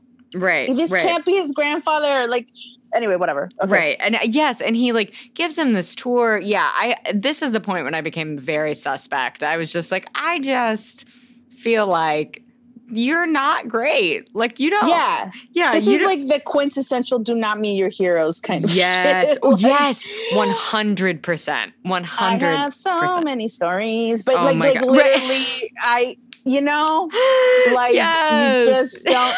Cause don't meet him. Do not. Don't meet him. Don't meet him. Don't. No. Please don't. It's I mean, like, imagine like this is your great grandfather and he's like, look at all the stuff all my fans gave me, and what weird, and you're like, ew, gross, ew, can you hug me, can you love me, are you interested, love me, what the fuck, and that's all I'm here for. And the way he responds to, like, you can tell he's so self-centered, because when he tells him like, I'm your great grandson, he goes, I have a great grandson. And you can tell that he kind of like low key panics, because he's like, okay, how did this happen? What? But then everyone's watching. So he goes, I have a great grandson. Like, he just but it's so, it's not shocking of like, family. He's like, oh shit, how did I fuck up? What does this mean? It's whatever. I don't like him already. No. And he gives us a couple of great lines. One cannot deny who one is meant to be, which I love, but I hate that it comes from him. And we are artists. The world is our family, which when he did say that, I was like, that's like pretty, but wait, I don't know. I think it's because it came from him. If like Miguel said that, I'd be like, you're right. Like, I'm not interested. I'm not interested. No, it's true. And like, he's just as he is about to give his blessing, and we think everything's going to be great. This is finally what Miguel wants. Hector shows up. And this is where now we get the full fucking story. Like, we find out that De La Cruz got famous off of Hector's songs, and he poisoned Hector. What?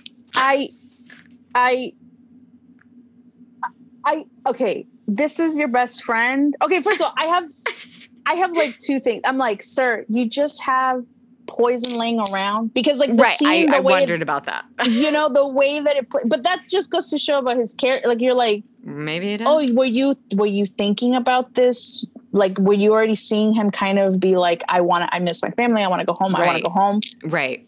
And then the other thing too is like, and then you're gonna go to a writer of a movie and be like, you know what would be really good for this movie? Let me tell you about a scene I made up, quote unquote, but actually I did it. I said these things. Insane. And killed. What? Because you see the replay of the movie, of the scene, and Hector's like, that's what you said to me. What the hell? You killed me. What? You killed me. And this whole time I thought it was fucking chorizo. You motherfucker. You know what I mean? What the fuck? I know. Yeah, it's crazy. And Hector gets pulled away by security. And then, like, fucking De La Cruz acts like he's going to, like, give him the pedal again for his blessing. And then he has Miguel pulled away by security. This asshole. The gall. Oh, so scary. So scary. And then I was like, scary. Miguel, lie better. Like, he's like, lie better. No, you're good. I know. I know.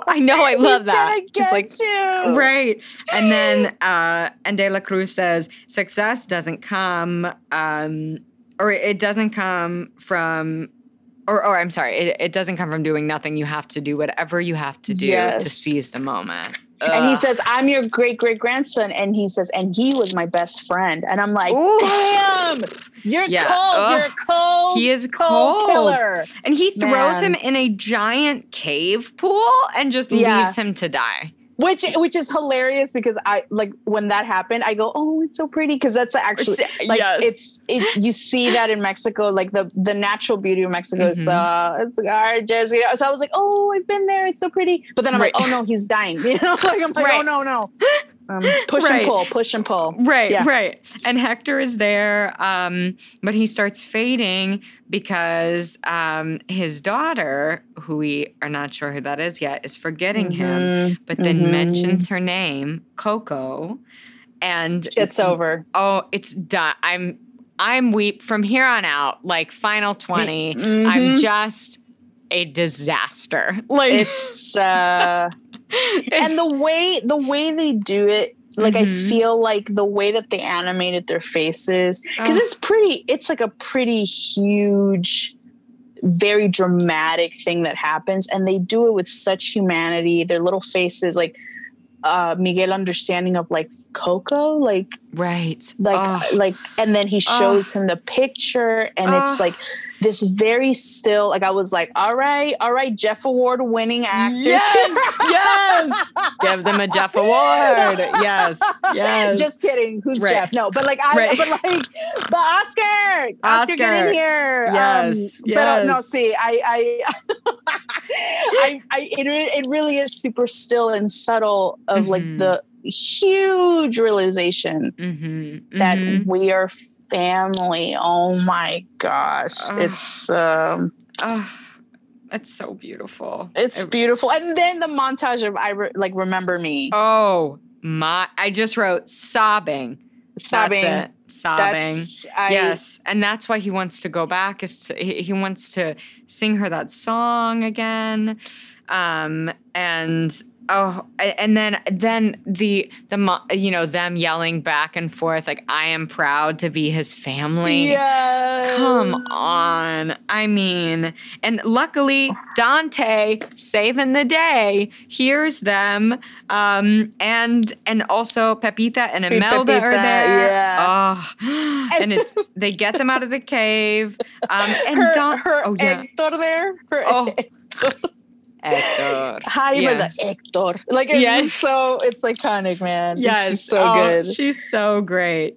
And then while they're flying on the back of Pepita, Dante then turns like fully realized into a spirit guide. Yes, spirit guide. Oh, we knew it. They tried to tell us like over 10 times. And the whole time I was like, there's no way, because they keep trying to tell us. And I'm sorry, Dante, I doubted you. But right. And you were there the whole time. And he has tiny little wings and he's bad at flying. And it's so good. And they fly to meet the rest of the family. And he defends Hector. He's like, nothing is more important than family.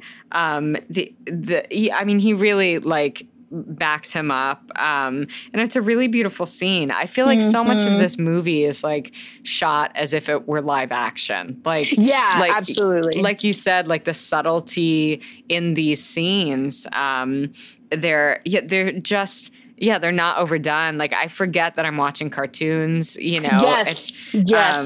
And then Imelda agrees that she will or no, I'm sorry. Miguel agrees that he's like, he kind of concedes and he's like, I'll do whatever I need to take his photo back. And like, I will accept your conditions. But he says, he's like, I have to get this photo from De La Cruz. And he says to Imelda, you don't have to forgive him, but don't forget him. I mean, wow. It's so beautiful. And she agrees to help. And that, again, like these last 20 minutes, it's all so good and also so funny. They go they go to the Sunrise Spectacular. I mean, I was like, this is full farce. Like, really, truly, like the nunchucks from the twins. You know what I'm talking about? My God, those twins! They are scene stealers. They are. Yeah. Yes. And when they get to the Sunrise Spectacular, and they're like, all right, we're looking for Ernesto de la Cruz, and then he's like, yeah, here I am, and then I just love Imelda. Like as soon as she like sees him, just guamazo with her fucking shoe, she's like, that's what you fucking get for murdering the love of my life. And you're like, and at this point, I'm like, oh, there's hope. Oh. Yes. Oh, I ship you. Please, God, please, like forgive him. Like, I know, but like, I know it's been a whole lifetime of like miscommunication and lies. You guys need to be together. Like he was trying to get back to you and this motherfucker killed him, you know, like. And I love him saying, oh yeah, just him saying like, he's like the love of your life. And he like, won't let it go. He's like, am I the love of your life? And just so good. She's like, I don't know. Being an enabler again. Yes. She's like, that's what you said though. That's what you said though. Right. So. Right. And then they all take off after, oh yes. And Frida helps them in, sneaks them in as dancers for the avocado dance, as I call it. Frida, yes. Come on. We love her. And then they all pursue Ernesto for this photo, and they're all just like working together. It's just like bits on bits on bits. And Imelda ends up on stage, and she starts singing. Oh, I just love it. And then fucking Ernesto has to come on. Yeah, get out of here. Get the fuck out of here. And they have this like duet, like again, this like physical bet of like trying to get the photo, not having the photo. And I'm just like, get out, get gone. But Imelda gets the photo and she goes to give the blessing, but fucking Ernesto grabs him and this pause they made. I was like, Miguel, I need you to grab it. I need you to grab it. We have no time. But you know, I get it. Dramatic. Yes. Right. Dramatic. Sure. Yes. And then he throws him off of a giant cliff. What in the hell? He's like, insane. He's a sociopath. Like he's right. It's wild. But of course, our amazing spirit guides, the incredible Dante and Pepita save him. Thank God. And thank God for the MVP, the Tias, Rosita and Victoria, that are like, start filming. Yes. They're like, you know what? We're going to get you got. We're going to get you got. Like, people are going to know. Yes. I love them. Yes, they're the best. They're the best. And unfortunately, the photo of Hector falls in the water. Yes. But when De La Cruz goes back on the stage, everyone is booing him. They're throwing tomatoes at him. Asshole. They're calling him a murderer. I'm like, you are. This is how I laughed at that part. I was like an evil. I was like, your downfall. Yes. Your downfall. Yes. Oh, he's the worst. I just hate him. Oh my gosh. And then another bell crushes him. And I laughed. And this time I laughed and I did not feel guilty. I was same, exactly. But unfortunately, Hector, he is being forgotten. And Miguel, but he takes the blessing and the guitar, and then he wakes up and he is back in the mausoleum, runs home, gets to Mama Coco, but she can't remember. And Abuelita and the rest of the family shows up, and they're like, you need to apologize to her. But he takes the guitar and I mean, at this point, again, I'm not well. I am unwell. As the kids say, I'm unwell, and he plays "Remember Me" while he is trying not to cry. So I was like, oh, good, okay, a 12-year-old singing to me, trying not to cry, is so beautiful, and she remembers and she sings with him. And then also remembers Abuelita. She remembers her daughter, and then gives Miguel the rest of the picture. Yeah, and then starts telling stories. It's just like the idea that music. Music is a memory, that it is a memory for so many people and holds so many memories.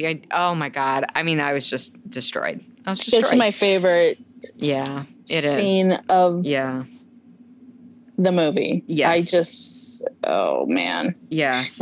Her coming alive, like her, her recognition, looking at Elena, like Abuelita, and being like, "Ay, mija, what's wrong?" And like Elena just be like, "Nada, mama, nada." Like you see me, you recognize me. You're back. Like, oh man.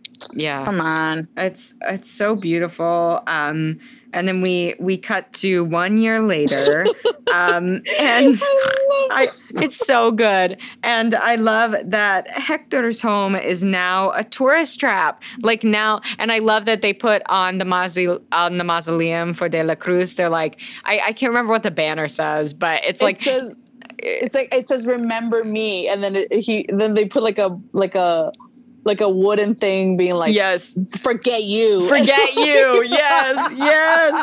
It's so good. It's so good. I feel like that's how the movie is. It's like it gets you, you're crying, and then it's like 1 year later, and then it says, "Remember me, forget you," and it's savage as fuck. Yes. Fuck you, die, Right. And Miguel is teaching his little sister about Dia de los Muertos. And then Hector gets to cross over because he's now on their ofrenda. And Dante and Pepita cross over. And I love that Pepita is just a teeny, sassy cat. Teeny tiny. And like, because I was like, yeah, my cat would absolutely be a giant tiger, monster, dragon like that. Yeah, that makes sense. But it's so beautiful.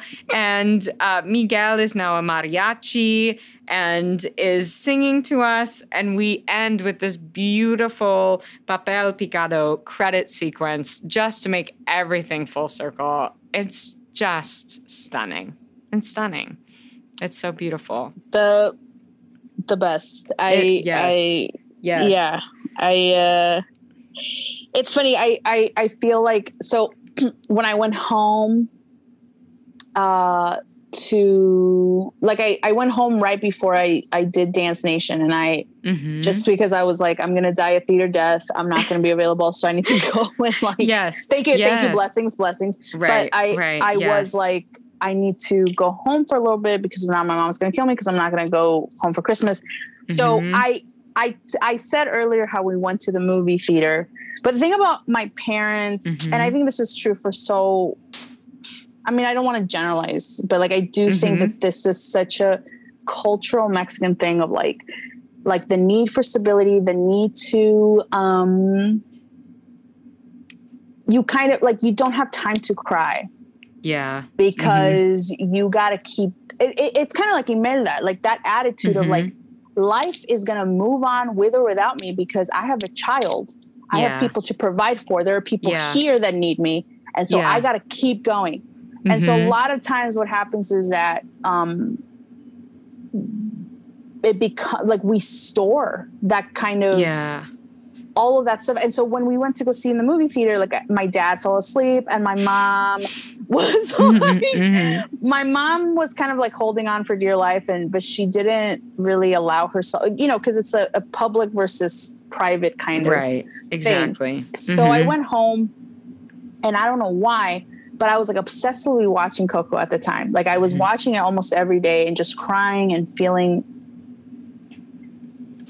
I think it's because I wasn't going to be able to be home for Christmas or something. Anyway, one night I said, you know what? I want to I want to watch this with my parents. And we hadn't seen it since it had come out. Mm-hmm. And so I was like, will you guys watch this with us? And I feel like it is, I often, I hope they don't listen to this, but like, I often do this thing where it's not that I want them to like cry or anything like that. I mean, I don't want that, but right. I want them to engage, I think, a lot of the times. I think it's my way of breaking that generational,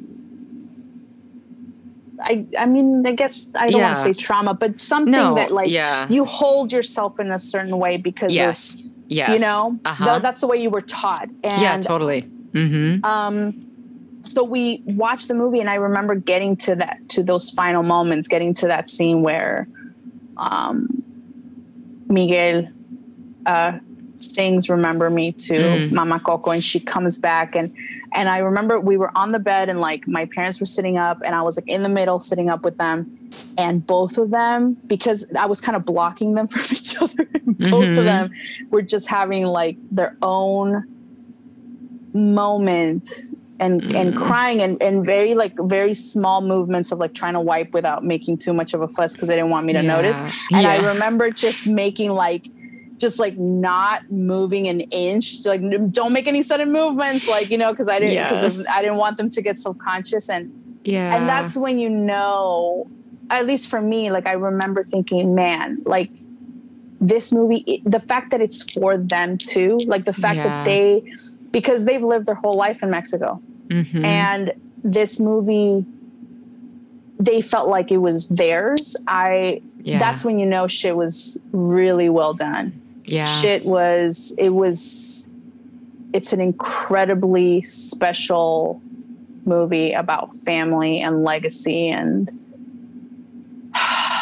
like trying to live in the moment because the reveal of Mama Coco a year later being gone but she's not gone though. Like that's the thing that the movie also tells you, because you see her like on Elena's shoulder and anyway, I just love this movie. No, I love it. I love it. I usually end by asking like, what was your takeaway? And that answered all of it. There you go. Yeah. So I was like, that's perfect. It's so beautiful. I'm just still so blown away and so flattered and so incredibly grateful that you agreed to come on the podcast and talk about this film and speak so openly about yourself and your own experiences. It honestly was just, I'm so grateful. I'm like starstruck. So I'll be sweating for like a week, you know, just straight. A week of sweat. But truly, I'm so grateful. I cannot thank you enough. This was such a joy. The same. I feel the same. Thank you for having me. I'm honored. I'm honored to be able to talk about this film that's very, very special to me.